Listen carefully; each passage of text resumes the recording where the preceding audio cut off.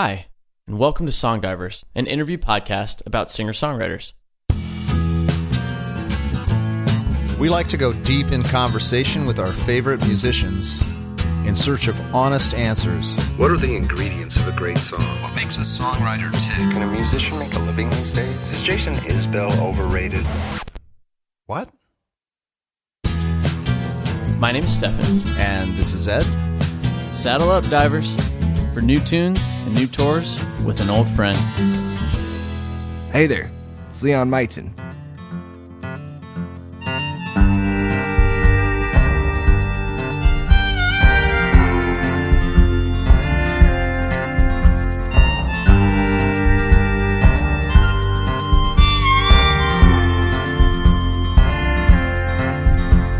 I'm breaking out of bad news, leaving by myself, going through our memories. It's something I can't help. We'll go our separate ways, but you know that I won't live without you, babe.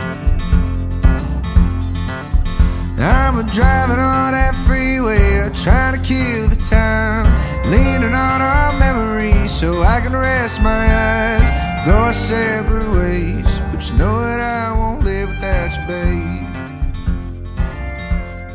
If the Americana Music Association made a Pixar movie, the lead character could very well be based on our guest. Leon Majcen has the personality of a leading man that we're all rooting for. Tall, smirking, and handsome, Leon is an eye-twinkling, excited ball of musical energy. He's the type of songwriter that isn't trying to impress you or convince you he's good at what he does. He lets his songs do that for him, and leaves his actual talking for connecting with you as a person. He has a devil-may-care way about him, which is both enviable and disarming. In groups, Leon is the life-of-the-party kind of guy, but one-on-one, he's more reserved. You can still see the sense of anticipation for his next show or fishing trip vibrating under the surface, but he's more at peace.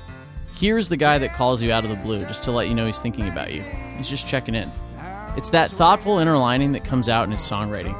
Pair that with his picking chops, and you've got a recipe for a star that will continue rising on the Americana and Country music charts.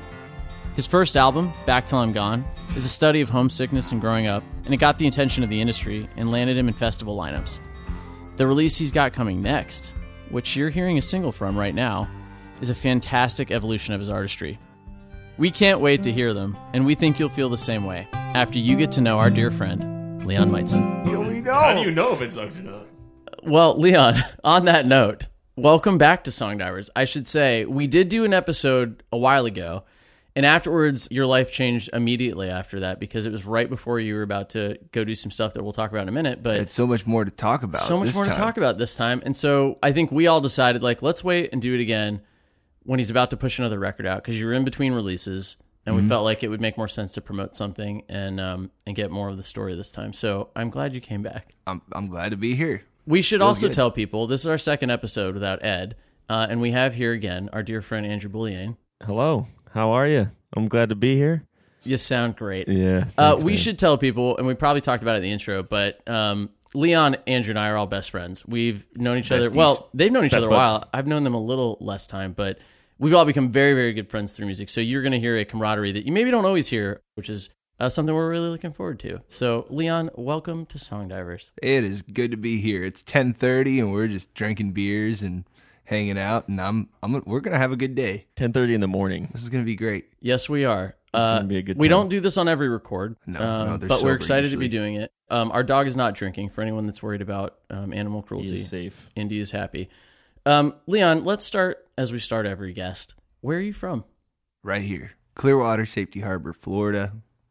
I have been here ever since I was 2. My parents are originally from Bosnia. They left the country. We had a war in the 90s. So we came to the U.S., and all I really remember is Florida, pretty much. Were you born in Bosnia? No, I was actually born in the Czech Republic. So we came here, I was 2 years old. I think it was like 1.5. But we came to Rockford, Illinois first. And then my dad didn't really like Rockford. He was like, if we're going to live anywhere, it might as well be sunny, So, No offense, Rockford listeners. No, I love you, Rockford. Hold home. Do you have an earliest memory of being around, and was it Florida? I remember, I think my first memory, and this is going to sound really stupid, but I remember being pushed around in a shopping cart in Sam's Club, the one on Gulf to Bay in US 19. Yep, I That know was the my one. first That's like a memory. very specific It was memory. very, very specific. And I remember like looking at those TVs. Remember those TVs in like the early 2000s? They used to have like with the speakers, and they were like mounted like on the floor. Oh yeah. And I think like Wizard of Oz was playing or something. And somebody asked me like, "How old are you?" And I was like, 3. But like I just showed my You're like, fingers. this many. But I kind of remember thinking like, I don't know, like this seems right, you know? The 3. So you were questionably smart from an early age. I don't know about that. I think it's interesting because the genre of music that, and we can talk about this a little bit too, but like Americana country is where you're landing. And I think it's really interesting that like, I think a lot of people probably associate that with America, you know, America. but how much of having parents from another country and their experience in the US and you growing up here knowing that, like how much do you think that's shaped your perspective? Well, even in Bosnia, my dad listened to, you know, he had records of Chris Christopherson, Bob Dylan. He liked a lot of old Westerns and that sort of thing. So, yeah, I guess my dad was kind of like the early influence, or at least what got me started on that kind of music. Chris Christopherson was a big deal to me. We obviously know your parents really well too, but I mean, your dad isn't musical. He's a character. Yeah, absolutely. I mean, he is lyrical, certainly. But in terms of, you're the only musician, as far as I know, in your family. Mm-hmm. So did you ask to take lessons, or did your parents recommend it? Like, how encouraging were they of your music? And I know they're super encouraging now, but... There was 1 year when I was 9 years old, and I was like, Dad, like, I'm going to ask Santa Claus to bring me a guitar. And he's like, I don't know, man. Like, you know, Santa Claus like wants to know that you're going to like pick that thing up and it's not just going to be sitting around collecting dust. And yeah, Santa Claus brought me a guitar. Thanks, Santa. But yeah, after that, I mean, I was pretty much just strumming it around the house, you know, and my mom was, you know, starting to get irritated because she'd be trying to cook or do something around the house and, you know, she'd just be hearing me like... So then they were like, all right, let's sign him up for lessons. And that only lasted about 6 months. And then after that, I pretty much just learned everything else off just watching others play and going to open mic nights, looking stuff up on YouTube. And YouTube was crazy. You can learn anything on there. It's interesting because we're around 10 years apart.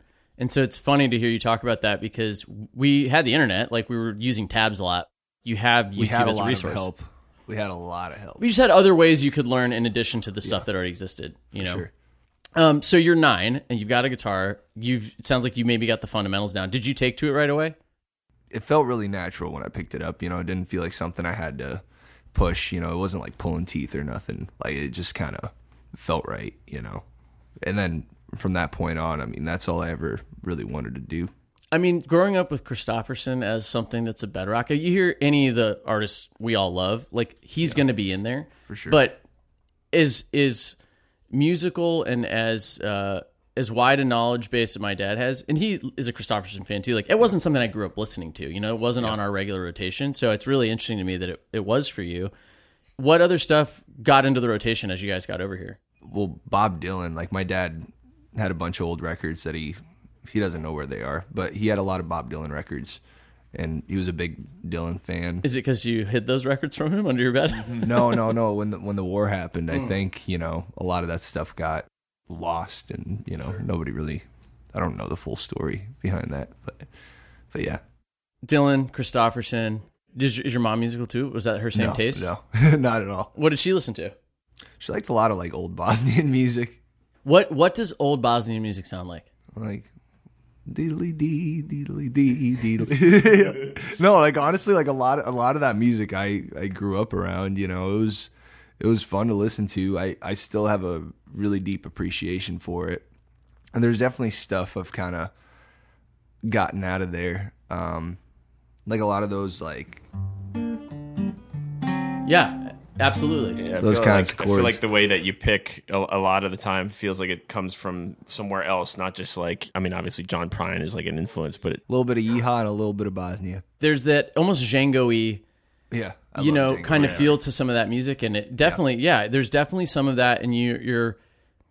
I think one of the things I really enjoy about your music is that you're playing. You know, folk and Americana and country and bluegrass for that matter, like they are what they are because they are meant to carry on tradition. But I think what we're all drawn to, and I don't want to speak for you, and we'll ask you a little bit about this, but some of the guys we love, like just as an example, Charlie Crockett, right? Somebody Andrew loves. I know you like him a lot. I'm a huge fan of his, but like he's doing something slightly unique on that, and he is a unique perspective and a unique background to the genre. Like, and again, everybody is because everybody brings a different experience to the music. Got their own story. But that Bosnian's piece being a part of your, paper mache of when you're making a song, I think is really cool because you can hear it in your picking style, and there's some slight variance that I think is very specific to you. Like you have a guitar voice, we know it's you when you're playing. Yeah, which I don't know. That's cool. Sure, never thought about that. That doesn't happen when people are. Again, you're in your early 20s. Like most people haven't established that. I'm in my mid 30s, early 30s, mid 30s, and like I feel like I'm just now like really like okay, I know that's my guitar sound. I feel like I had like a weird mix of, or not weird, but like an unconventional mix of influences, from the time I was super little. So it was kind of like, I don't know whether I want to be, Yeehaw or Django or, so. So you grew up on that stuff. What are you listening to right now? Like, and do your parents still listen to the same stuff? Do they listen to some of the stuff you're listening to? Like, have their taste and your taste changed? They listen to only Leon Majcen records. That's all they listen to. As they should. My dad's got Spotify playing constantly. It's just Leon Majcen. It's just Leon 24 Majcen. hours. My dad's keeping me in the algorithm. That's right. Thanks, Dad. No, but I think, so, my dad got me started on Dylan and Christopherson. And then from there, I kind of just went down the rabbit hole. You go through like a lot of weird phases as a kid. I had a rapper phase. I had a like a rock and roll phase. Should we mention your Justin Bieber cover phase? Please no. Okay, we won't. But yeah, I had a bunch of different phases as a kid. But like anything I really tried to do always kind of sounded folky and like a little country, So a big thing was, I would say, playing in bars. Like I got started playing, like doing bar gigs when I was 15. So that was very like, you're playing in a bar in West Central Florida, like, people are going to want to hear country music. I had to learn a lot of stuff that I didn't know necessarily yet. And, in a way I feel like that, that was good practice for me for sure. But it definitely got me into a lot of different music, That's interesting. I don't think we've had anybody point that out about early on learning that, like, what did you choose to play and what were you learning? It's like, well, people were asking for these songs, so I learned them and I came to appreciate and like them because of that. I wouldn't have necessarily found them on my own. Well, also, like, Spotify was super killer and like recommending stuff. Like, I think, what was it, 2010 when they came out? Like when you'd be like messaging people on Facebook Messenger, like inbox, and then you could see like what everybody was listening to. Yeah. Oh, yeah. So I remember like Spotify coming about, and then I think it was about like 15, and something recommended Townes Van Zandt to me.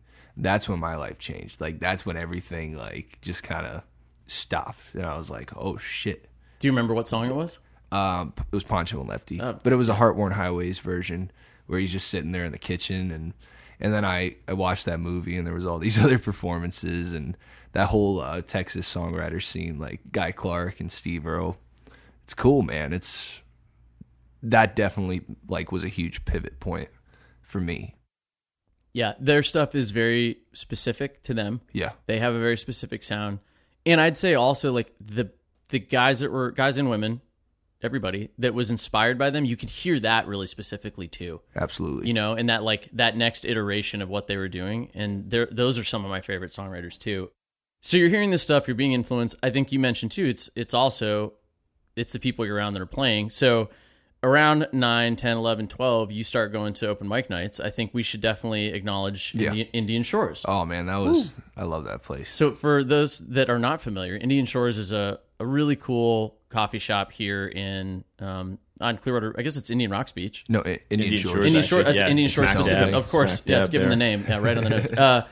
So it's a really cool coffee shop. It's been here for a very long time. It's actually owned by a really good friend of ours who is another songwriter on the Ybor City Records label, Greg Bowman, and his son Liam Bowman is also a fantastic songwriter who we've had on the podcast and will come back. But that's where you met. I mean, this place became and is like it's an artist enclave. It's like an artist kind of safe haven in a lot of ways too. There's a really artistic community that is built around what they do, and I know a lot of that was intentional on Greg's part of wanting to have music be a part of what they were doing. Sure. How did you identify that as a place to go? Like, what was your first experience going there? Were you nervous getting up? Did you play an original? Did you play a cover? I was nervous for any time I played in front of people, but that place was really the first place that I got hooked up to like a sound system and played for like a room. Did somebody suggest it to you? Like, how'd you even know what was going on? We had a family friend who liked that place, and he heard about the open mic, and he was going, and he told us to come on down, and we went. And then we kept coming back every Friday night. Every week, like, I would prepare like 3 songs to sing, and all week I would practice. It was all in anticipation of Friday night. Cool. But yeah, I love that place. Do you remember what the first song was that you played out there? I actually don't. I don't remember. I think I was too nervous to recall To that. commit, it was all just a haze. Yeah. When I was coming up, Dunny and Brewery was that for me. Oh, so yeah. they were just starting their open mic nights. They had some really cool stuff there. The other thing that was great about that, not just getting up and getting comfortable, in your early teens, but learning to play with other people. That's where I really started to hone, having enough chops to get up and play.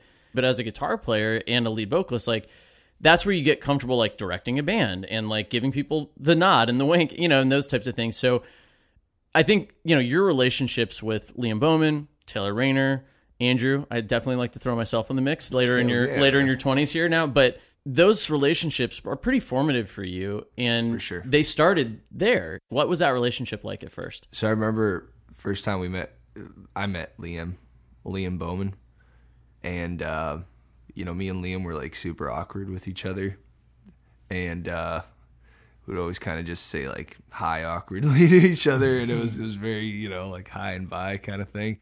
We were 11 years old, 2 shy little fuckers. And I remember I really looked up to his dad, like, as a songwriter. His dad was just cool, like, and I remember, like, for some reason I had thought that Greg Bowman was like some like reformed like rock star that like got tired of like the crazy life and like just wanted to open up a coffee shop on the beach and live on the beach. But like then I realized that wasn't the case, and I was kind of surprised because the dude's a fucking killer songwriter. Yeah. We should tell the audience, not to cut you off. Oh, You're yeah, going to no. hear an episode with Greg pretty soon. He's about to put out a Absolutely. record that these guys are all a part of too. And once you hear that record and you get to talk to Greg, you will also be confused, and you will have assumed the same thing that Leon did. Yeah. Dude, it was crazy. Like, I remember, like, I would go to these open mic nights. I'd play my few songs, and then I would literally just wait there for the rest of the night because Greg would go on last or, like, towards the end of the night. And, yeah, I mean, that was, like, a big highlight of the Friday nights for me, was just getting to hear Greg play. I always really liked his songs, and, I'm glad he's releasing a record, man. That's killer. It's going to be nice not to have to go down the YouTube rabbit hole to hear him sing, Find him. He's hidden long enough. So when did you bring an original to open mic night? Like, were you writing at the time too, or were you just kind of crafting and playing because you enjoyed it and you're getting encouragement? And I'm assuming getting good feedback at the open mic nights. I mean, nobody's going to tell a little kid that they suck, But Well, they might not say anything. Sucked. But I guess, it was just good for me to kind of get comfortable. Because, like, before that, it's kind of like a scary thing to, sing in front of a bunch of people. You're like, oh, shit, Terrifying. I'm going to sing in front of these people? This is crazy. After a while, like, it kind of became, it's like driving, second nature. Like, you just get the hang of it, do it enough, and just becomes normal. Tell us about writing. So you're there at open mic night. I'm assuming people, again, I've been to many of them. It's a mix of covers and originals. Mm-hmm. An open mic night is a place for those things, right? It's to go and, like you said, get comfortable, get used to being in front of an audience, people paying attention, people not paying attention. Yeah. Things going well, things not going well. And also to try out new material or just the first time you've ever done your own material. And they're generally very welcoming spaces for that. You're 11, 12. Are you writing at home? Are you starting to write songs? I was writing songs, but I mean, they weren't very good. And what were they about? I had one called Home. There were a bunch of There honestly, like, there were just a bunch of songs about all these heartbreaks that, like, I didn't really have yet, you know, like, you know, when you're like a kid, you're just making shit up, and you're borrowing like, experience. Yeah, you're like borrowing experience. Like, you don't have heartbreak at like 11, you know. But yeah, you think you do though. Oh, you think you do. You think you've been through it and back. I had a song called "You and Your Black Heart" when I was like 11 years old or something like that. We maybe held hands like one time. Fuck me. That's so pathetic. No, I'm just kidding. It is like no, it is fucking loser. Yeah. I just thought you guys should know. I felt like this was a safe space to bring early songs are those. It is a safe space. Yeah. No, we're not judging. I mean, those it's early songs. They are a little time capsule of, you know, almost very much a diary. So you're writing these early songs. You're working out your feelings and angst, as was Andrew. Mm-hmm.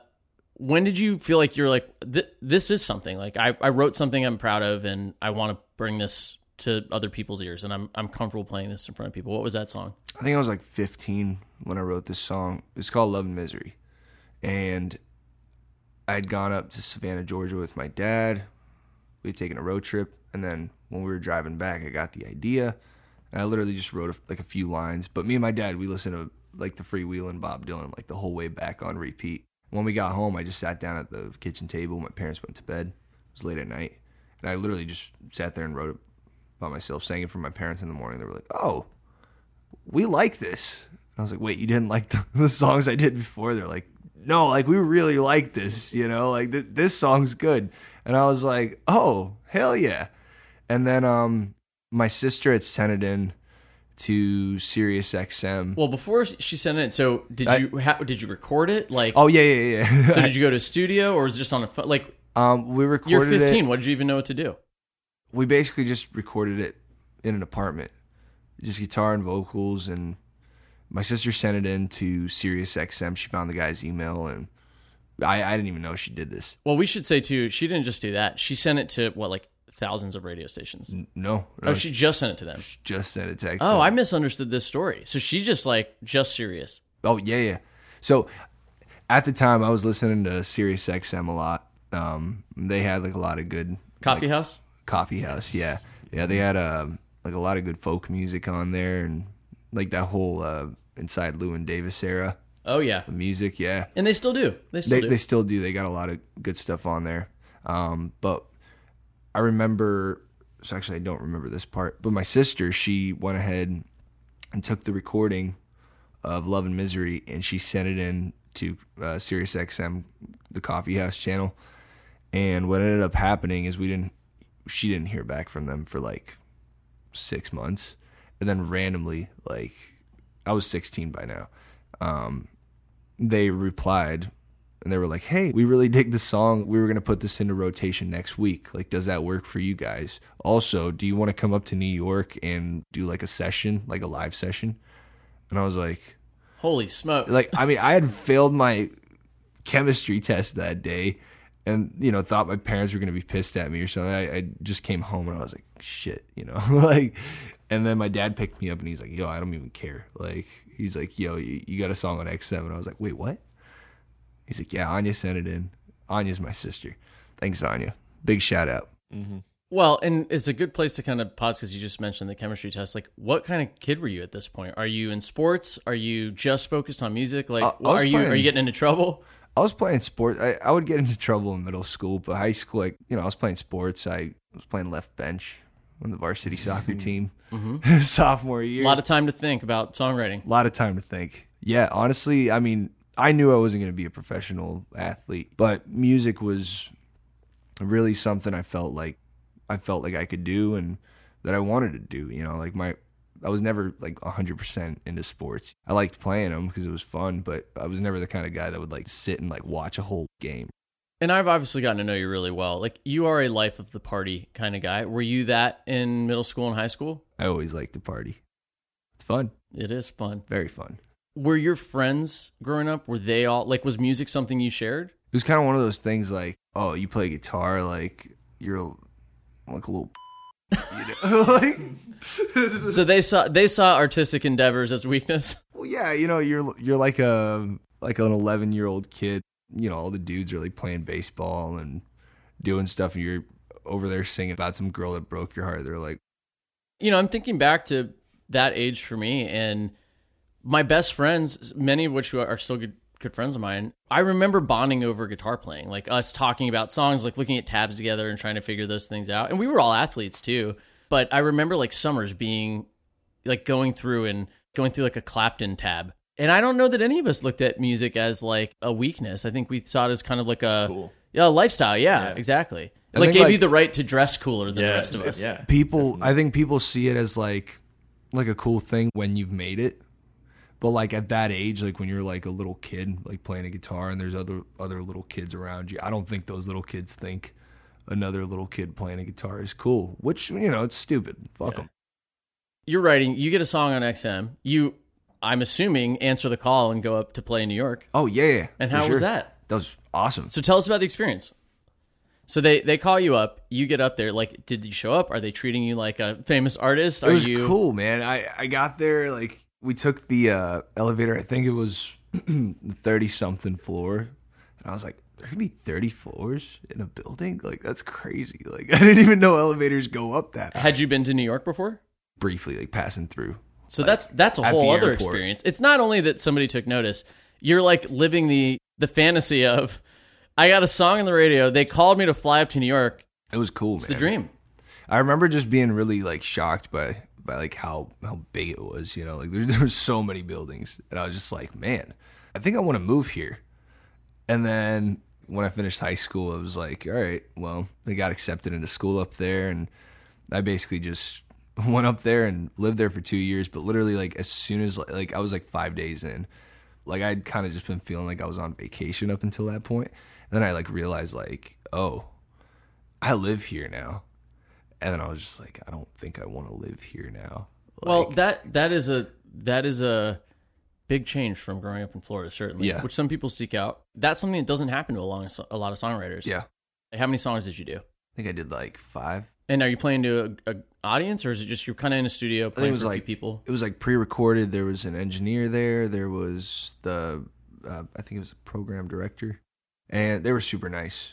But you know, it was funny. Like I just never had that kind of experience before. And like, I mean, the only song that I had released at that point was recorded in an apartment in Clearwater. No, it's a very drastic change. Yeah. Is that the song they played on Sirius after they recorded that? So it was like the live coffee house. That's the one that they played? Yeah. And that's the one that's on Spotify currently? Or is it the one from the apartment? the one from the apartment. Is on Spotify currently. Yeah. We should mention, too, a very big congratulations. That song reached over 1 million Spotify plays within the last 4 or 5 months. Only took 7 years. Yeah, but It's a million plays. It's a million plays, really of a song big you wrote when accomplishment. you were 16. It's amazing. It is. It's pretty crazy. I never really thought I would get 1 million plays on anything, you know. So it's super cool. It's very cool. And I think it speaks to, clearly there was a seed of something special in what you were doing. And I think since then you've accomplished a lot. And I do want to talk more about that before you get up to New York, because before you finish high school and before you go up to NYU, you worked on a record. You met, I think, when did we meet Taylor Rayner in your journey? Taylor Rayner, I think I met him when I was 17. So did you meet him through Liam? No. I met Taylor at a house show. I was playing with a cello player at that time, but we had met at a house show. Taylor was playing fiddle with another band.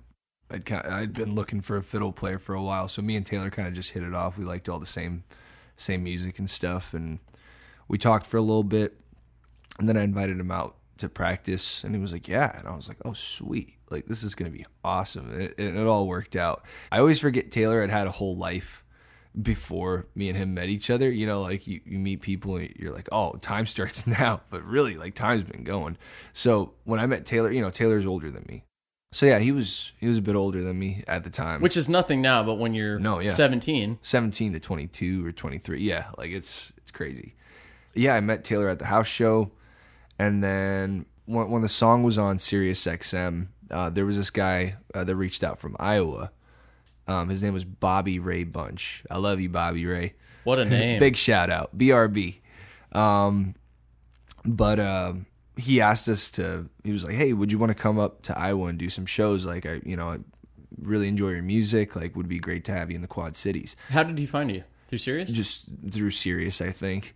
And basically, at first I was kind of thinking like, oh, you know, I can't just go to Iowa and like play a show. And then Taylor was like, we could book like shows on the way, and like, you know, we could use my van and like the wisdom of experience and age, huh? Dude, yeah, man. Yeah. That's what a few years does for you. But you know, Taylor basically just said, yeah, we could book a tour. And I was like, oh shit, all right, yeah, let's do that. Like, that's a pretty good impression. Let's do that. Yeah. So we booked a few shows on the way up and on the way back down, but we had a great time. And I think I was like 18 at the time. Like, was still in high school. It was during summertime. We were gone for like 3 weeks. Had a blast. It was definitely one of the most memorable times of my life. For anyone that has not gotten to go on tour, even short runs, if you're on tour, even if you don't even like the people that much, it's a formative experience. When they do happen to be people that you come to appreciate and love, in this case, they're, some of the most amazing experiences ever. For and we sure. should say, too, Taylor, you've probably heard talked about on the show before if you're a regular listener. He is one of our best friends, but Taylor also is a fantastic musician and fiddle player, especially, but he plays several instruments. Taylor plays with a lot of bands. The Wandering Hours is somebody we really like. He's played with Deb Ruby. He plays with a lot of different people that are all friends and people we enjoy a lot. Part of that shout out is, yes, he's part of your story, but he's also very much like, he's made a really good, not even intentionally, he just likes doing it and he is really good at it. He's a really tasteful fiddle player in a way that a lot of fiddle players don't get to, in my opinion. Yeah. That I think makes He's got his own sound. He does, absolutely. And he is himself a songwriter. And it's funny to have a guy play fiddle so well and then go write stuff that doesn't need or want for fiddle at all, which is really funny. It is pretty bizarre, yeah. Yeah. Anyway, so that's why Taylor, I think, is, again, you're going to hear him talked about and some of the other guys on the show. But so you guys are on tour, you're coming back. You're 18 at this point. You wrote a song when you were 15 going on 16. Are you still writing throughout that time? Like, are you starting to have songs now fall out? Like, are you feeling like a songwriter? I wouldn't have really called myself a songwriter yet at that point. I think it was like during my time in New York where I got like really depressed. Like you know, I was homesick, and like I had never been homesick before because I'd been home the entire time before. You're finishing high school. That's an important time in anybody's life. You're moving on to a very obvious next phase of life. We should say you went to NYU, and you were in the music program there. Music business. Music business. So how did you identify that as something you wanted to do? I figured it would get me closer to like where I wanted to be. I wouldn't say I ever really wanted to work in the music business.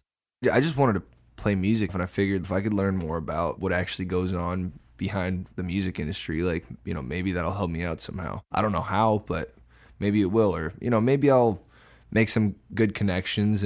But honestly, like, I think that was just kind of a way to get me out there. And, you know, I wanted to go to New York because I was like, all right, well, I'm never really gonna get to experience this ever again. You know, like, I'm 18, like, I might as well just go up there and or at have least a good that time in your life, you can't imagine experiencing it again. Yeah. Like, I just wanted to do something completely, like, to just do like a 180 from what I'd been doing.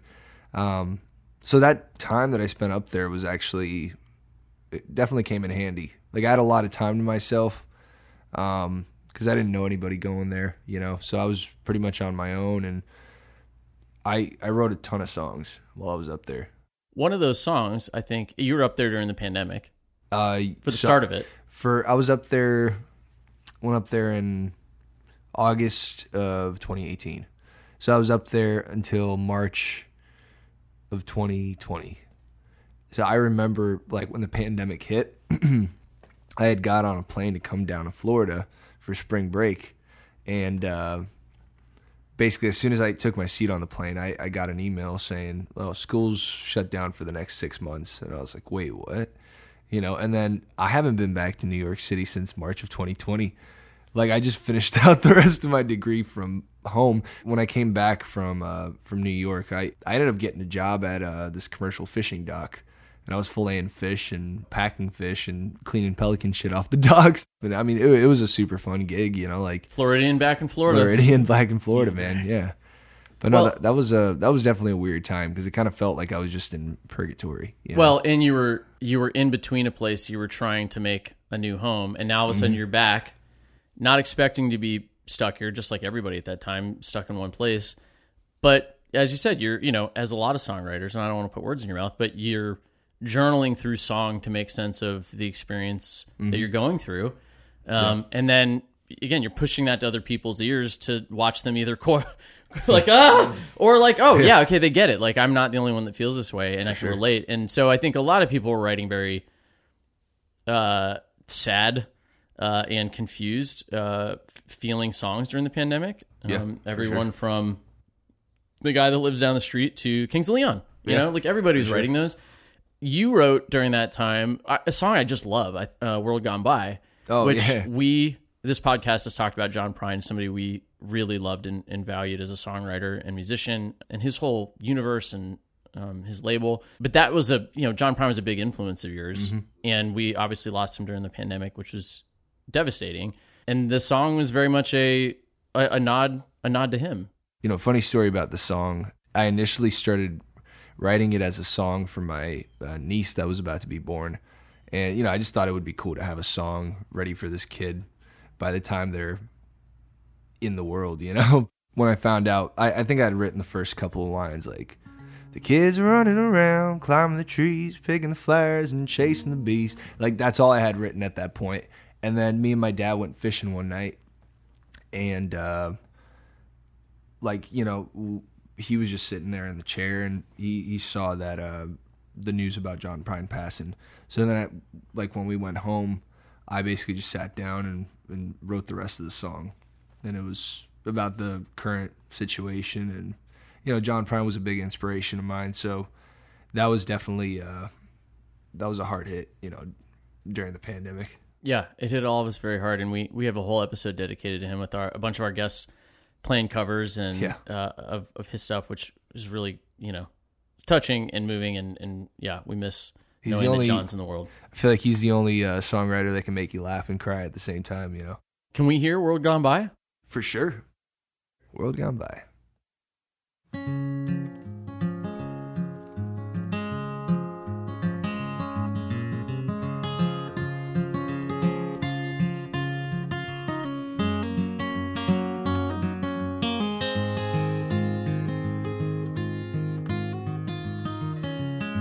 Kids are running around, climbing the trees, picking the flowers and chasing the bees. Living off bread and homemade wine is gonna be fine by me. We've been staying inside for quite some time, living on the edges of a world gone by. Lost Bill Withers and we lost John Prine, picking up the pieces of a world gone by. In a world gone by, in a world gone by, picking up the pieces and staring at a ceiling of clear blue sky. In a world gone by, in a world gone by, looking at the evidence, running out of medicine, everybody's crying and it's leaving us dry.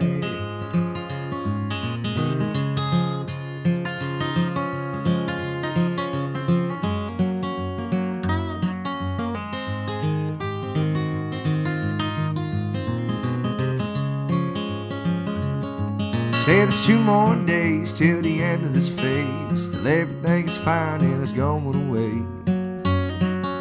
But we all know that's a goddamn lie, picking up the pieces of a world gone by. And it's been 3 months of hearing nothing but lies. The politician gambles while the old man dies. We're losing our breath and we're losing our pride. The politician gambles while the old man dies. While the old man dies, while the old man dies, thinking with the hairs that stand on our backs when our throats get dry. In a world gone by, in a world gone by, looking at the evidence, running out of medicine, everybody's crying and it's leaving us dry. Looking at the evidence, running out of medicine, everybody's crying and it's leaving us dry. It's the happiest sounding sad song that you'll ever hear. Very nice. There's a line in there that I never really got the chance to explain, but there's just a fun fact about what me and my family were doing during the pandemic. In the first verse, I say something. It's like Living off bread and homemade wine. So my dad had taken up the hobby of bread making, and he was just making like these like amazing like this great dough, and he was making pizza, all sorts of things. And we were was this pandemic induced or was this pre-pandemic? This was pandemic induced. I think the pandemic exacerbated it. But he also was making this like walnut shine. Like it was really good, you know. But he was buying all these walnuts, and then he would put them on the roof, like in the sunlight. Like he would get these bottles of vodka, and then he would empty out some of the vodka. We wouldn't empty them out; we would drink that vodka. But naturally, he would empty out like a portion of the bottle, and then he'd throw these walnuts in, and then just seal it up, and then put it in direct sunlight. Just let that shit ferment. So we were just having a good time and drinking homemade alcohol and just enjoying ourselves, you know. As many were trying if they were able to. It's definitely a weird time, but we definitely made the most of it. Speaking of making the most of things, so that was probably I think that is the most recent single you have out. I know you're about to put stuff out, and we'll talk about that in a second. But it's been like 2.5 years since I put anything out. It's been a while. Yeah. Been a long time. But prior to that, you put out Back Till I'm Gone, which is a great record, and that's how you and Andrew met, correct? We actually met for a record before that. Andrew, do you want to tell the story of how we met? I don't know. Come on, I can tell the story. Speak to the crowd. Yeah, so at that time, I had a friend that introduced Leon and myself. We went into the studio. I was actually out going to Blackbird Academy at that time when she called me and she was like, "Oh, I've been writing with this guy named Leon back in St. Pete. He's really talented and great songwriter, right up your alley with what you're into." I was listening to a lot of like Turnpike Troubadours and different bands, and I think that was where you were like, I was like, "Oh, have you heard this like Turnpike Troubadours record?" And Long Way From Your Heart. Yeah. And as soon as I said that to you, you were locked eyes. You're like, "Did we just become best friends?" Because it was just an instant connect of like, I understood kind of what you were going for, I think, and then you were like, "I have this whole record written, and I'm excited, and I kind of want to do it with you." So I wound up finishing up Blackbird Academy, and then coming back, and we started the record Numb. Is that record even out anymore? No, I took it down. Yeah. So it's old Leon. That's old Leon. Yeah. Too old. It was too old Leon. But it was still it was a great time. I mean, you and I like rushed through the whole record in like 2 days because I came back on like a break from Blackbird. I think I was back for a weekend, and we like cut 15 songs or something, 12 songs. Like 2 days. Yeah, in 2 days. Wow. Had a drummer in the studio, upright bass. Just flew through it because I knew I was going back to finish up my time at Blackbird. Yeah. And I just wanted to have the songs with me so that at that time I could start mixing it on my own in Nashville. And then once I came back from that permanently, he and I just, I don't know, I think we just kept hanging out, and, you know, we were just like, okay, we're great friends and it's awesome making music together. And then from that point on, it was, you know, referring back to Liam Bowman and Taylor Rayner. If I hadn't have met Leon, I wouldn't have met either of them. And these are my best friends in my life, and now Steph too, and that's another story that we'll touch on. But yeah, it was because of that. you goof. Yeah, but it was because of that record. Numb that happened, and then once we kind of got our crap together, Back Till I'm Gone happened probably like a year later or something, and we started doing that one at Lala Mansion, which was super fun, and I loved that place. And I don't know, we just had a lot of good times. A lot of late night sessions, a lot of stops at the press box for late night. So much press box. Late night 1 a.m. wings, and just lots of beers. Lots of beer. The stuff dreams are made of. Yeah. Well, I think speaking of the stuff dreams are made of, Andrew, in that he mentioned Blackbird Academy. I think for anybody if you're just coming to this podcast for the first time, Blackbird Academy is a famous and a really important music engineering school in Nashville that is at Blackbird Studios, which is where a bunch of famous, fantastic records have been cut, which we can talk about too. But so Andrew went and got his engineering diploma Yeah, certificate. Yep. Yeah, and spent time there. And Liam has done that since, after Yes. working with you on and being impressed by what you do on records. Liam he's done that as well.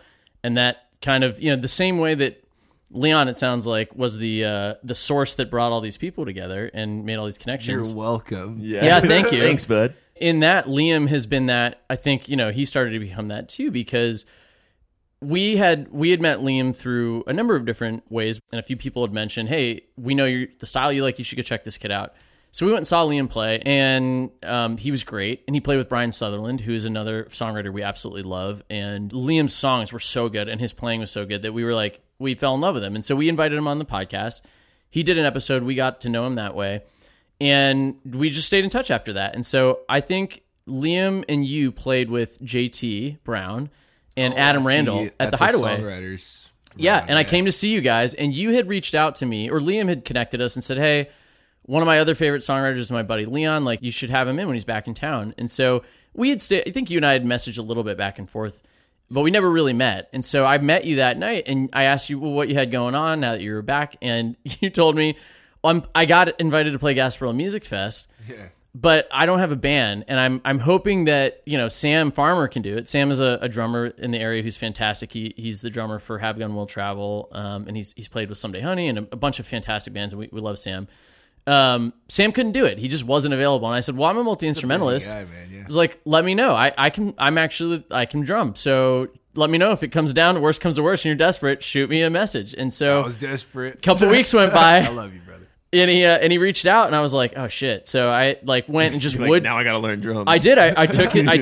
I took Back Till I'm Gone, and I woodshedded that record for a week, and then you showed up, and we ran it just sight unseen, and you came in a little nervous because we didn't really know each other that well. I was on the drive over to your house, and I was like, "Shit, I really hope he's good. I really want this guy to be good." I really liked you. I was like, I want to play with this guy. I really hope he's like. He knows how to play drums, because Steph basically told me, he's like, I don't really play drums, like when I first met him. And I was like, oh well, I'm really desperate. I need a drummer. I would have not considered myself a drummer. I had drummed for many years. I had not. The band that I front is me on guitar and vocals. So I had not been behind the kit in a long time. But I do love how you play drums, because you play it like a songwriter would. You have like a cool perspective on drumming. Thank you. I think a lot of drummers don't have. First of all, shout out to you for being that desperate. So thank you for that. Desperate times. We were a call motley for crew. That Yes, band we was were. a motley crew, Motley because crew. you also needed a bass player, and you came to me. You called me on the phone, and you were like, "Hey man, you know the record." And I don't play bass, by the way, at all, like whatsoever. And you were like, "You know the record, like you know it, you can do this. You recorded Andrew. this." And then you were like, "What do you think about?"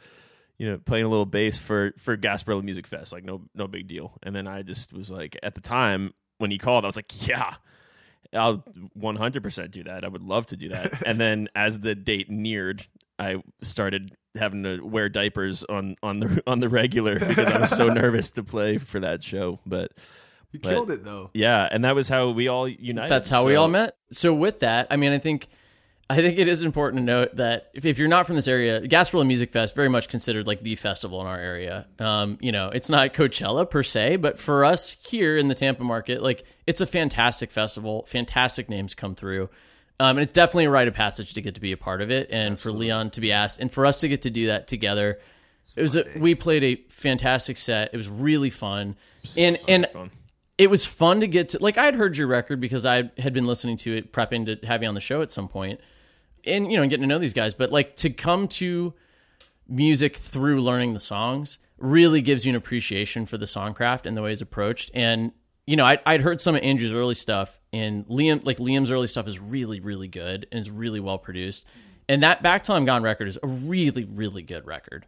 Since then, I think it's probably important for us to touch on, too, we talked about recording at Lala, but the Hideaway is an important thing that we all share also. It's a really fantastic venue that had been here for over 13, 14, I think it was roughly 14 years. And then it's not there anymore. The community is still there. John, who ran it, is still around, and he's doing a bunch of really cool musical things. And we love John, but we miss the Hideaway. And one of the last shows we ever did at the Hideaway, at least as a group, was basically so Liam, we talked about Blackbird. Liam decided to go to Blackbird. in addition to continuing to pursuing songwriting. And he got you and Taylor to go up there with him. So you guys, Blackbird's based in Nashville. So Liam's attending school, or had attended school. He's graduated since. But the three of you were like, all right, we're doing it. And so you guys pick up and go, and Unity went with you, and you guys get up and go. There's a bit more to that. So while I was working at the dock, I just freshly came back from New York, and I was back in Florida, and I was like, all right, cool, I'm back in Florida. I'm not leaving again. That leaving sucked. I don't want to leave again, you know? And then Unity was like, you know, would you ever move to Nashville? We should say hi to Unity. Unity's Leon's girlfriend. Oh, so I have the best girlfriend ever. She's honestly the reason I decided to quit being stubborn and left to go to Nashville. And I mean, Nashville's brought a lot of good things to all of our lives, but Unity was really like the main factor. Like, she had been planting the seed in my head like since I pretty much got back from New York. I remember we were over at Maddox Ranch. There was a point where, I kind of, that whole purgatory thing, like, where you kind of feel like you're waiting for the next thing, but you just don't know what the next thing is. Sure. I was working at the dock. I was fishing all the time. Like that was my life. I wasn't even really playing music at that point. There was a bit of a hiatus. I had started to feel like I had kind of sunken into something that, I was like, where am I going? What am I doing right now? And I didn't really have a plan. So Unity just kept telling me, she's like, all right, maybe we ought to move to Nashville. And I was like, no, I'm in Florida. I'm a Florida man in Florida. Like, she's like, yeah, well, that's stupid. We should go to Nashville.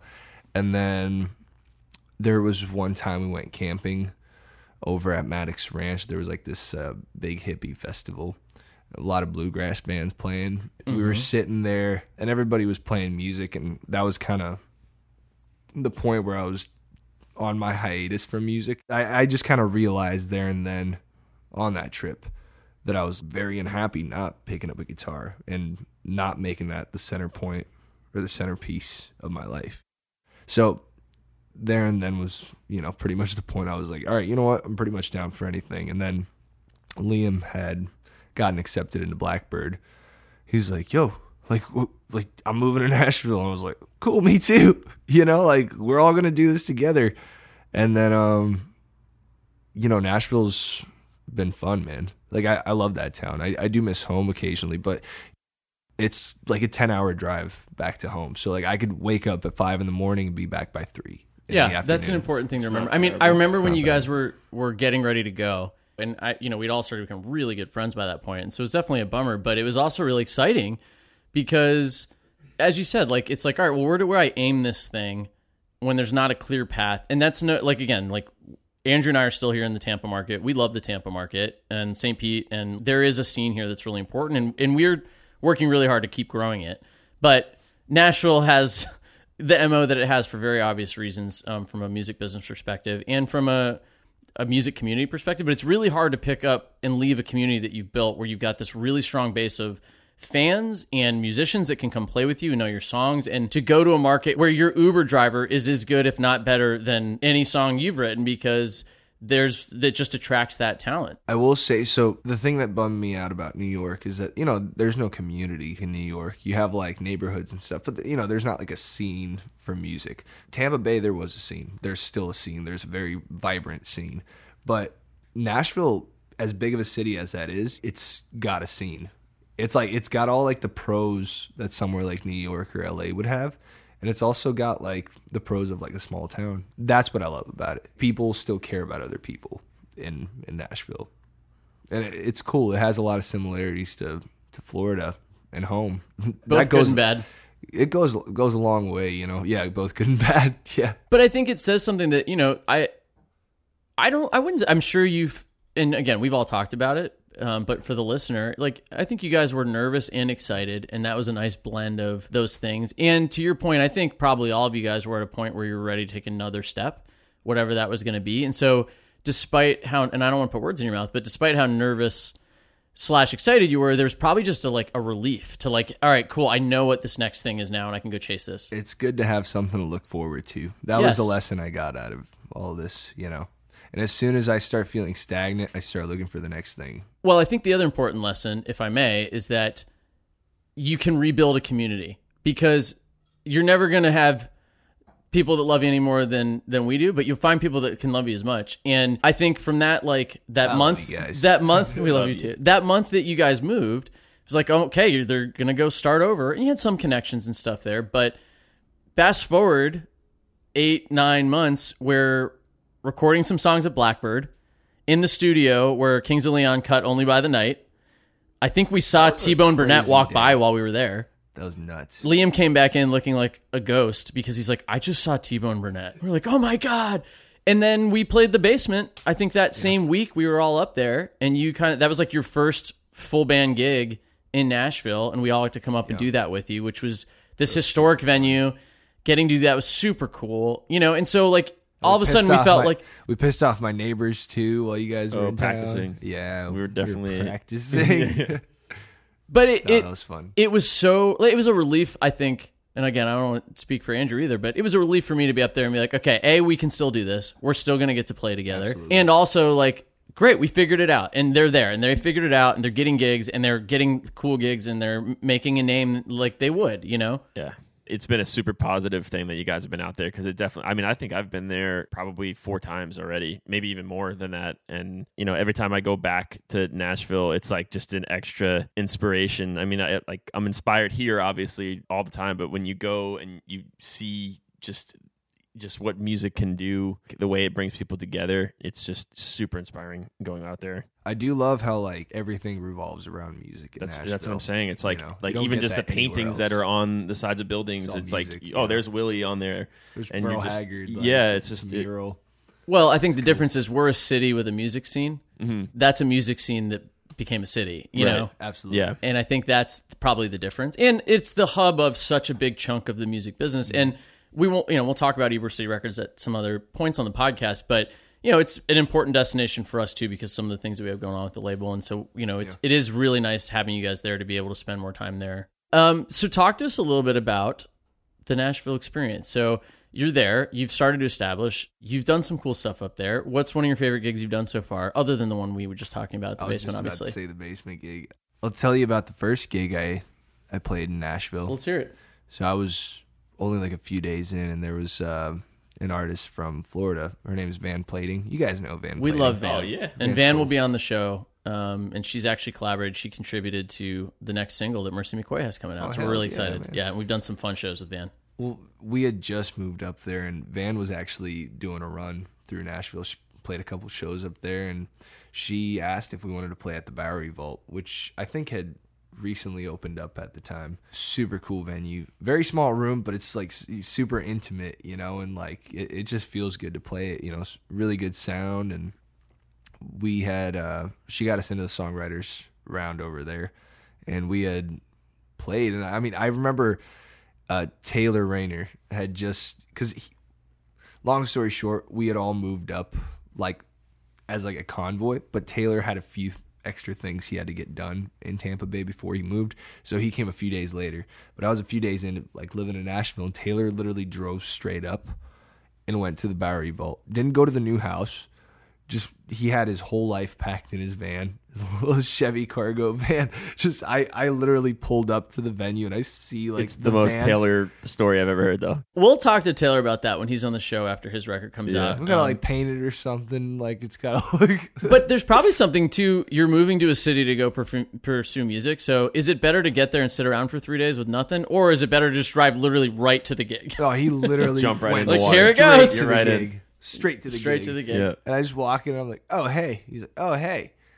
Here we are again. Here we are again. But that's him, though. Like, that's who he is. He will just, if there's a show or any sort of, he will drive anywhere, any amount of hours, anytime to be That's at a his show. life. He's the real deal. Yeah. I think a lot of people aren't the real deal, but Taylor's the real the fucking real deal. Like, he will go to any length to play a show. Absolutely. Make sure that it happens. Yeah. Well, with what you guys are doing, you owe it to the world to play as many shows as possible. I want to hear you guys. So it was a good reception, though. It was a good reception. I was really nervous, and I had felt like I kind of needed that fire under my ass. You talked about the first gig in Nashville. I do think, and it's important to talk about, we just talked about what an important community we have, and like obviously we're all very close and tight.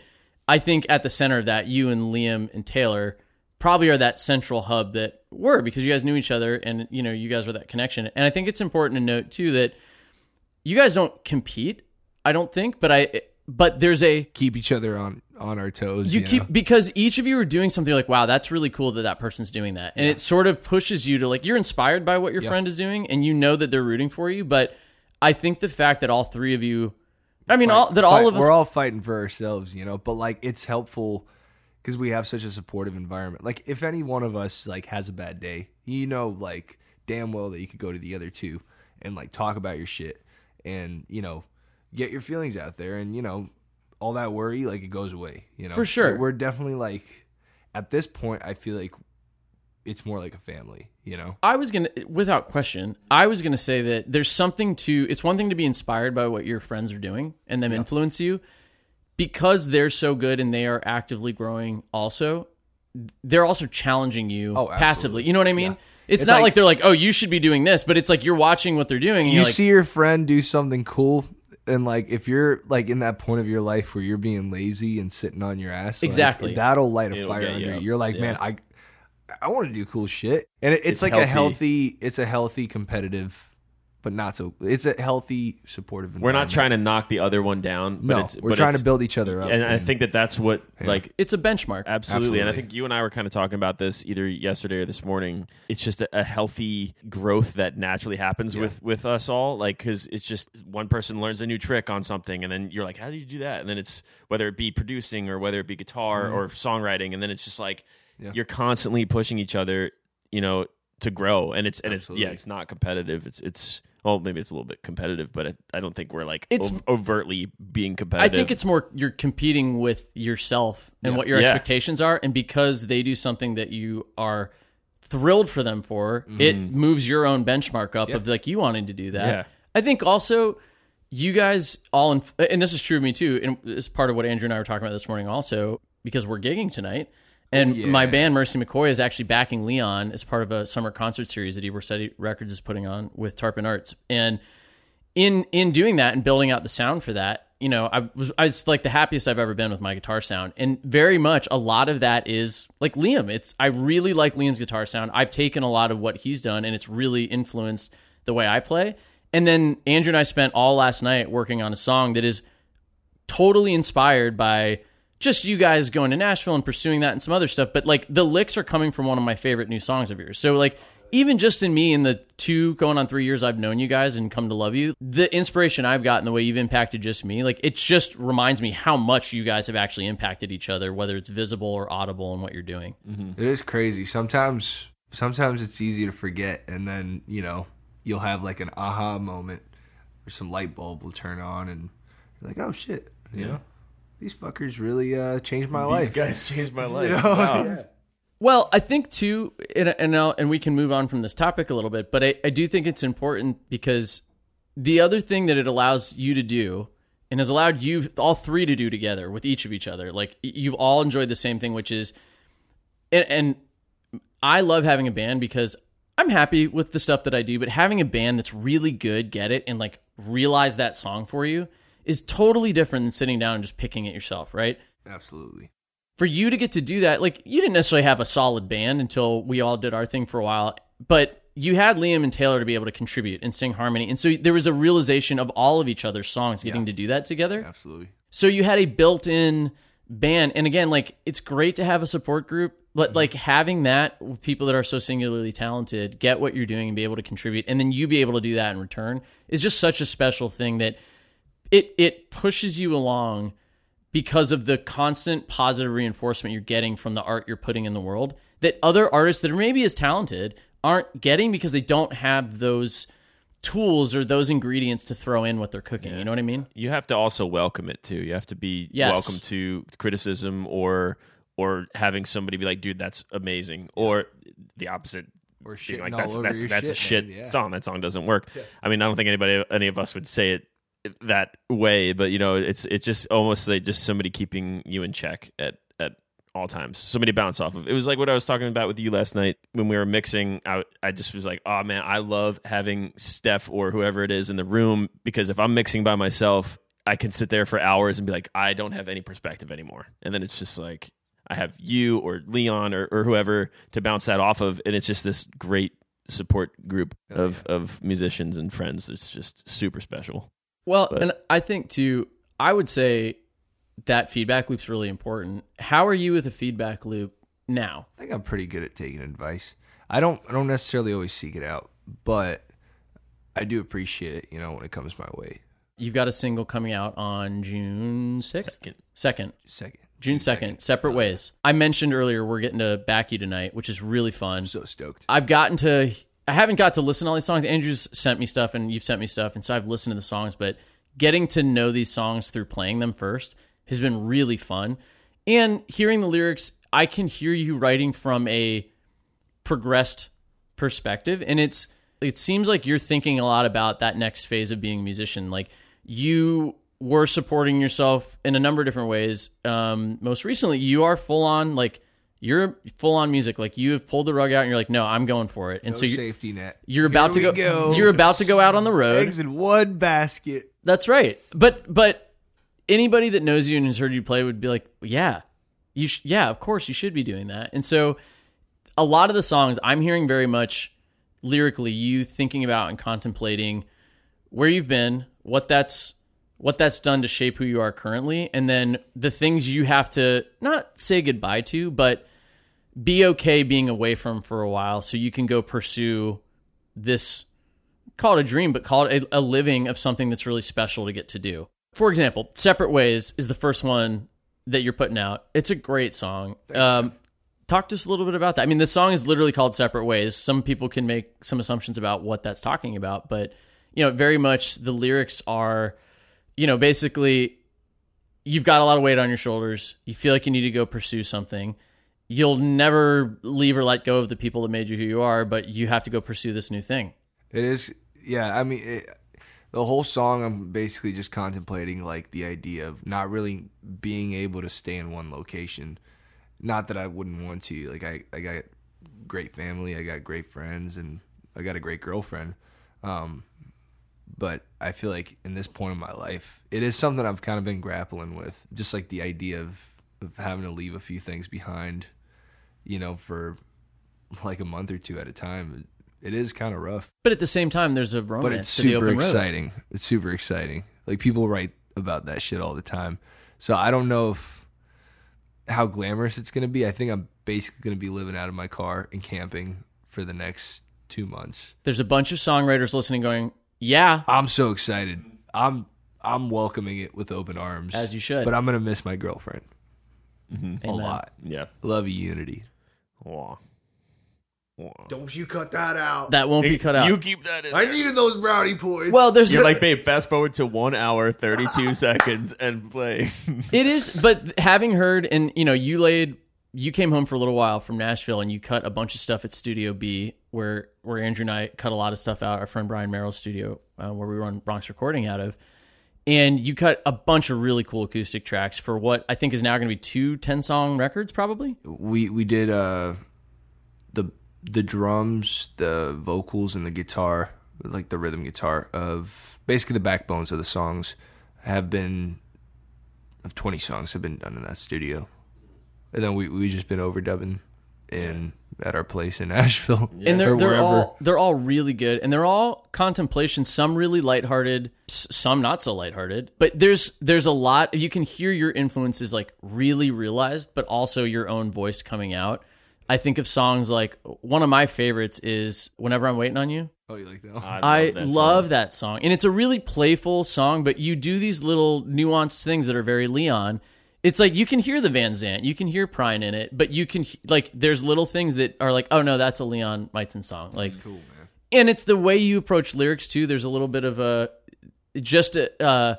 indirect path to some of these things. And I think you're a really good example of somebody who, you'll play it down in person. You're a casual guy. We all like to have fun. But then you can hear in your songs like this really well-articulated, vocabulary of not just perspective, but, words and musical phrasing. And I love that. Because it's like, again, you would probably rather disarm somebody and make them feel very comfortable than let them even for a second think that you might be so smart that they should feel uncomfortable around you. But like you can hear it in your songwriting, and there's a really playful, intelligent perspective in the way that you're doing stuff, especially in your new songs, which I really, really enjoy. Thanks for thinking I'm smart. I didn't say I think you're smart. You are a smart man. I said you sound smart. But in that record, I think one of the other ones I really like is a song called Wandering Fast. You like Wandering Fast? It's the well, I'll let you talk about it. I mean, but it's I'd say a solemn kind of, reflective tune, and it's kind of a little bit nostalgic. It feels kind of sad. That song, well, you know how earlier I said I got on the plane to come back home to Florida from New York, and I haven't been back since. That was March of 2020. So this was the first song I wrote when I got back home. And I guess, like, at that point, I basically just knew, like, in my heart that I wasn't going to be going back to New York. And I couldn't tell if it was, like, a giving up thing or if it was, like, if I really wanted to go back to New York, I would have found a way to go and do that and be there, like, going to school mid-pandemic. But, like, or, like, doing my classes remotely or something. And the only difference was I was doing them remotely from the comfort of Florida. So I couldn't really tell if I was giving up or if maybe the pandemic saved me from giving up. I think I would have given up had the pandemic not happened, which, it's weird to say. I think a lot of people have very conflicting feelings about having any positive come out of such a terrible thing. For sure. Absolutely. Let us feel a little bit of it with your tune. Hell yeah. Wandering Fast? It's Wandering Fast.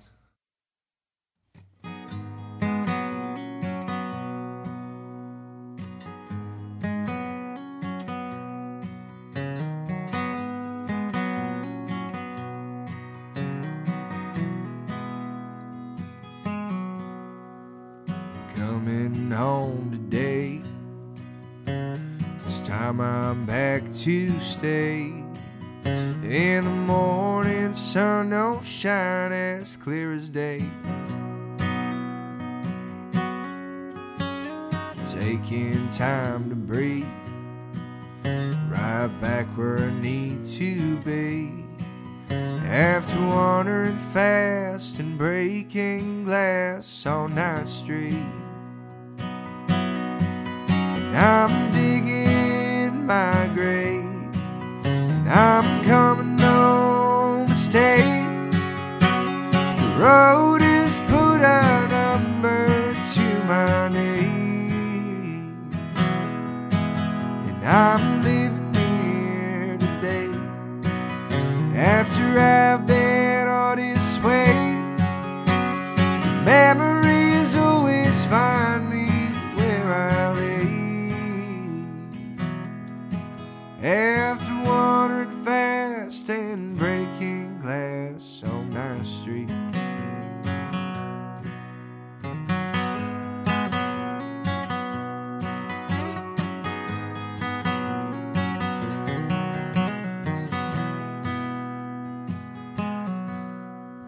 the city's got me beat.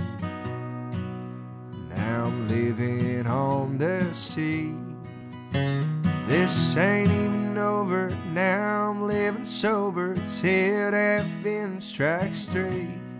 And I remember losing count the last time that I struck out, and I was wandering fast and breaking glass on that street. And I'm digging my grave, and I'm coming home to stay.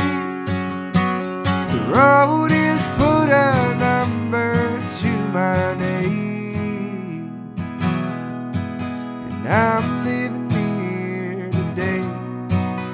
After I've been all this way, memories always find me where I lay. After wandering fast and breaking glass on Ninth Street.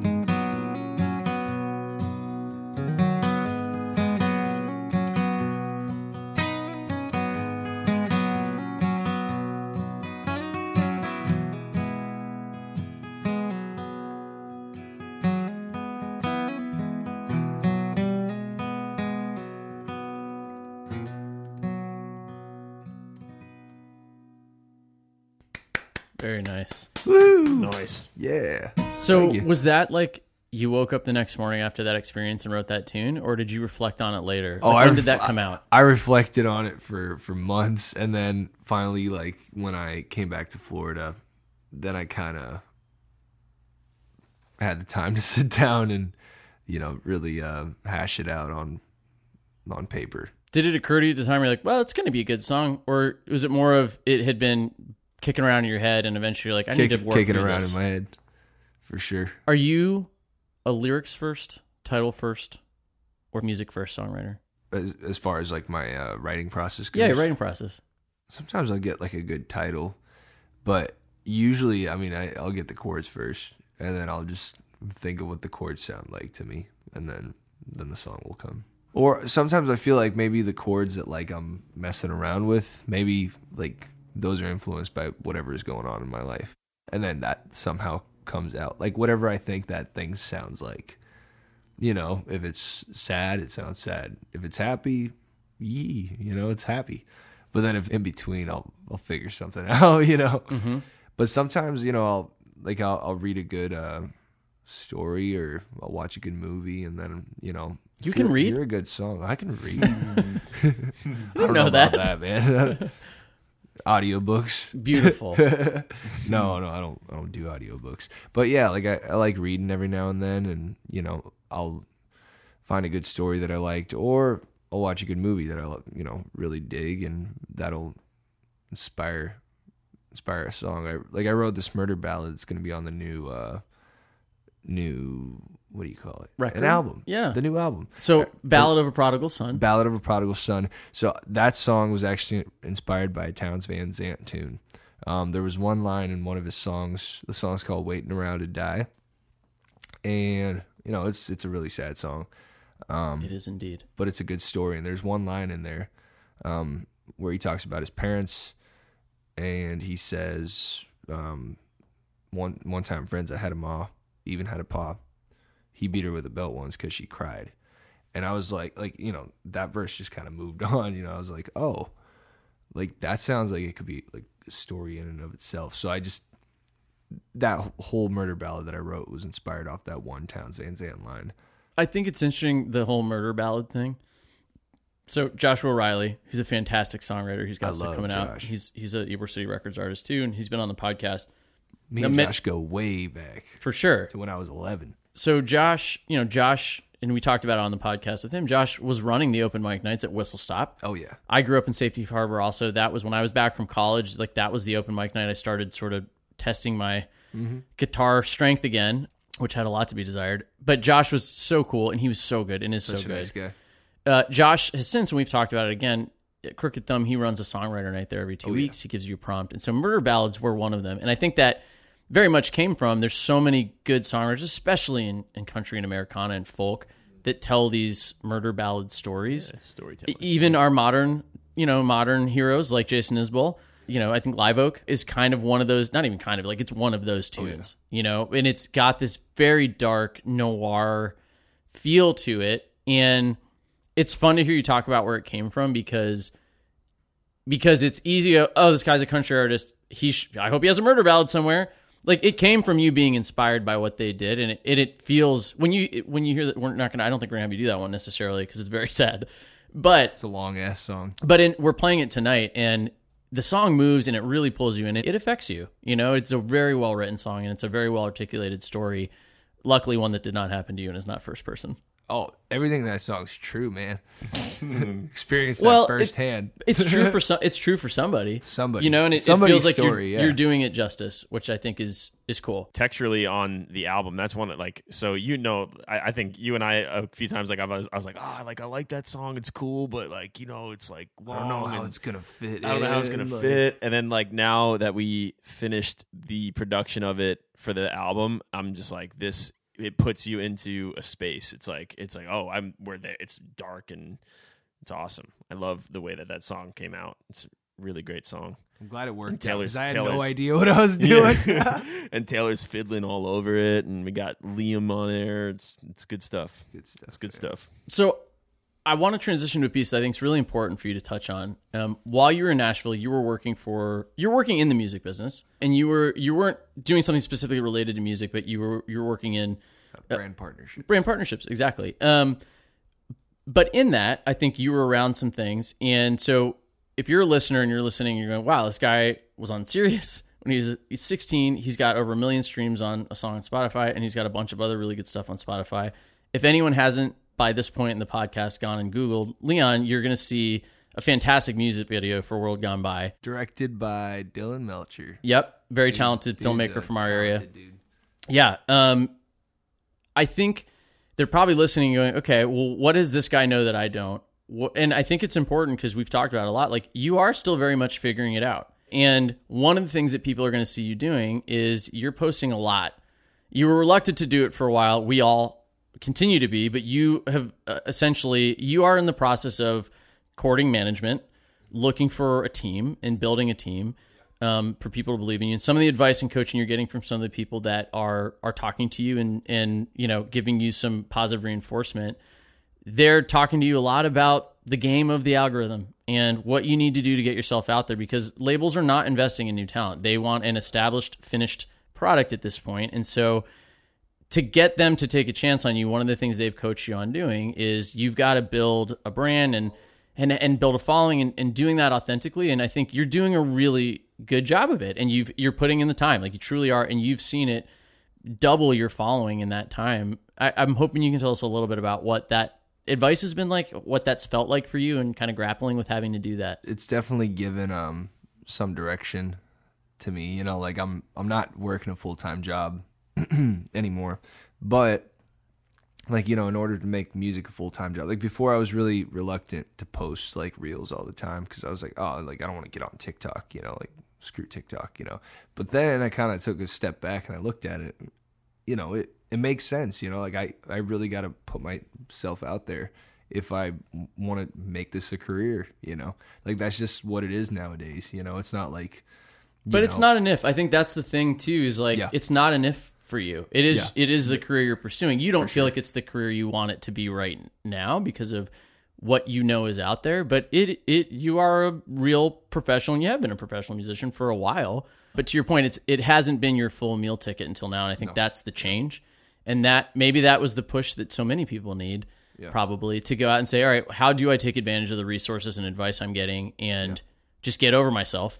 Yeah. It's like a weird like mental block, but like, you might be able to say like, oh, I can go full in even if I do have a safety net, but like you don't really go full in unless you have nothing else. You have to take that step off the ledge for sure. Like, for sure. Absolutely. It's like you have to. It's fucking scary. Commit. Absolutely. It's definitely like, yeah. But it's definitely been rewarding so far. I guess like the real challenge is just trying to find like, think of ways to fill your days and stuff. Like, for the past month, I've been working on getting that tour booked out west and, finishing up the rest of this album and, just continuing to produce content that I don't think is super cheesy or nothing. But yeah, just trying to fill your days every day. Like I wake up in the morning, I find a bunch of things to do. I make a list and like, I just spend my day executing that. Well, and I think one of the things too, you mentioned it earlier, but, one of your other outlets aside from music is fishing and fishing. Specifically fly fishing. And there's a whole fantastic culture related to fishing. Certainly we're in Florida, but fly fishing as a kind of a subculture there. There's an even more specific art, it's almost, fly fishing is almost the Americana country genre of fishing. Literally, you know what I mean? It feels like, But I think what's important is that you were talking about like filling my time and, not to say that everything you do has an angle to help your career, but that the things that you are doing, you are trying to do, and you're thinking of them in a way that do further your overall goal of being a musician. And I think in that, like building a community, another community outside of music in fishing culture, are people that are going to support you on your musical journey as well. And honestly, that is super convenient. I mean, like, I just love to fish so much that I figured like, all right, well, if this goes hand in hand with my music, then that means I'm not wasting time if I'm out there fishing. Like I don't have to feel guilty like I should be doing something else. If I just make music and fishing, fly fishing, my life, then that'll be my life. I just want to find a way to pay my bills doing the things I love. Well, and it's also, you identify as a Floridian through and through. Yeah. We grew up here too. And actually, I grew up here. I shouldn't speak for you. You're New Yorker. I'm a New York boy. Yeah. Yep. Now you're down here. But to say, one of the tunes, Mangrove Shores, which is a really fun tune that we're playing also. And we played during your farewell show with Leon and Taylor and us at the Hideaway. That song, one of the lyrics in there I really like, which is, look, everybody's got their problems with where they grew up, and it's, but they have the things that they love. I've always maintained it's not as sexy to hear the word Florida in a song like it is to hear like California.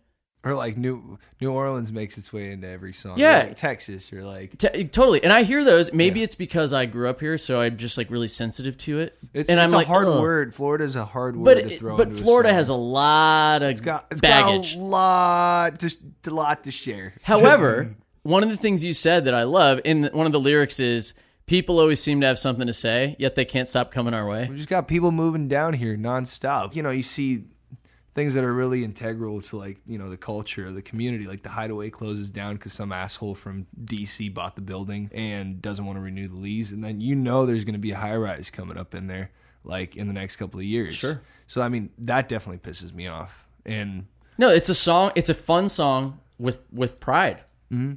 Yeah, I'm proud of where I grew up, and I really love this place, but it's definitely been hard seeing it change so much. And, especially in the last couple of years, there's a lot more people coming down. We're cool now. We're on the map now, and there's pros Got all and these cons to songwriters coming out of our ears. People just want to be down here and absorb it. Man. Yep. Florida's known for music? What?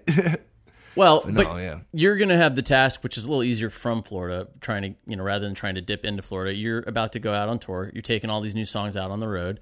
Where are you headed? I'm going to be going way out west. Headed up to Jacksonville for a few days. Going to do 2 shows up there, and then Blue Jay is one of them. Blue Jay listening Fantastic room. listening room. Oh man, I love that space, man. I've actually never played a show there, but I'm stoked. It's exciting. The Great people space. seem really nice. And then after Jacksonville, I'm actually going to be traveling with a good buddy of mine, Noah Sanford.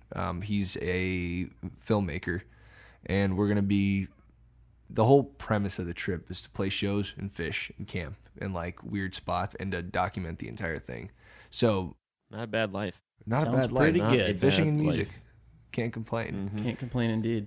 We're going to be in Texas for, I think, 2.5 weeks. And then we're going to go up to Wyoming, then up to Montana, back to Wyoming, and then Colorado. It's going to be fun.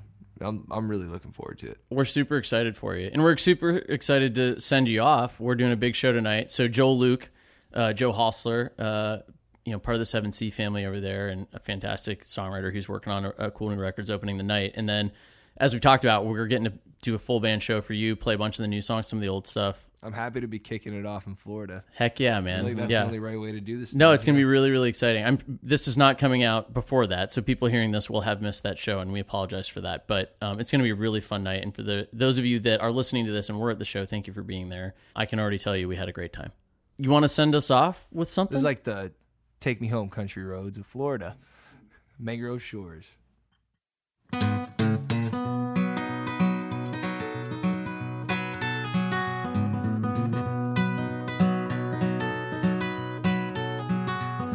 Always found it funny, no one sang about her. Cursed her name till I left without her. Even in the skies of Auburn, wet with rain.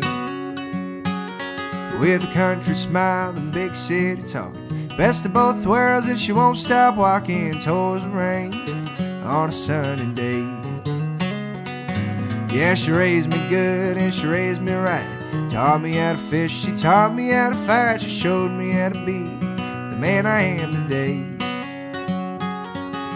People always seem to have something to say, yet they can't stop coming her way. I guess it's time to win and set them straight.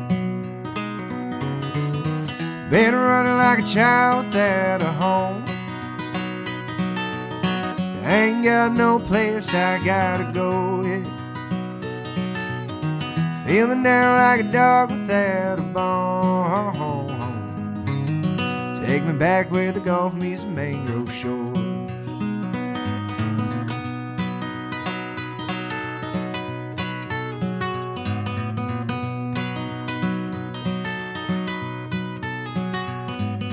And everybody's always just talking to me about the things I've seen and the things I've heard on the news today. But all I've been doing is casting a line, fishing away and wasting time. Now it's safe to say that I didn't lose my mind. Been running like a child without a home. Ain't got no place I gotta go, yeah. Feeling now like a dog without a bone. Take me back where the Gulf meets mangrove shores, yeah.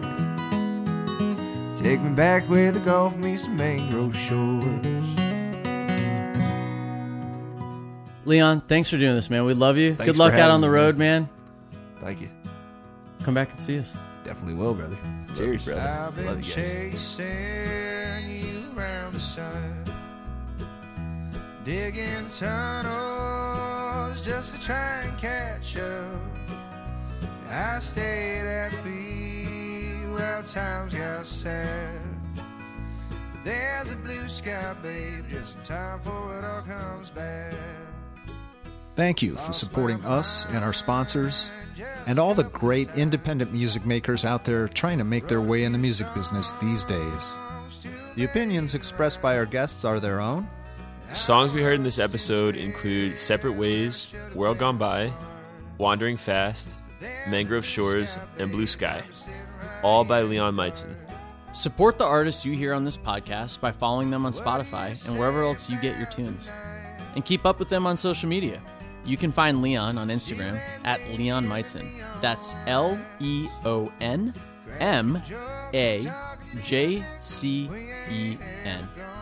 And you can support Songdivers by subscribing to our feed and leaving us a glowing review everywhere you get your podcasts. You can find us on Instagram at Songdivers and our producers at Ybor City Records. Ybor is spelled Y-B-O-R. If you happen to be heading out on tour, answering the call of the open road like Leon is, we'll try to have another episode for you to listen to out there real soon. Until then, stay safe, and we'll look forward to hearing about your adventures in your next song. Yeah, make me sound good, audio nerd. Hey there, it's Leon Majcen. Welcome to Don't you know I'm a trouble man, yeah. Woo!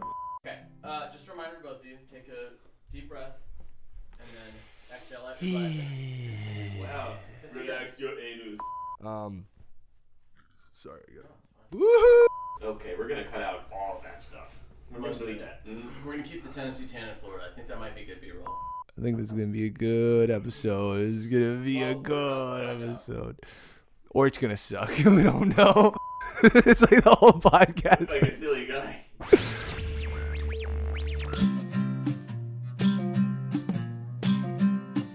Songdivers is a production of Ybor City Records and recorded in the historic Kenwood district of St. Petersburg, Florida.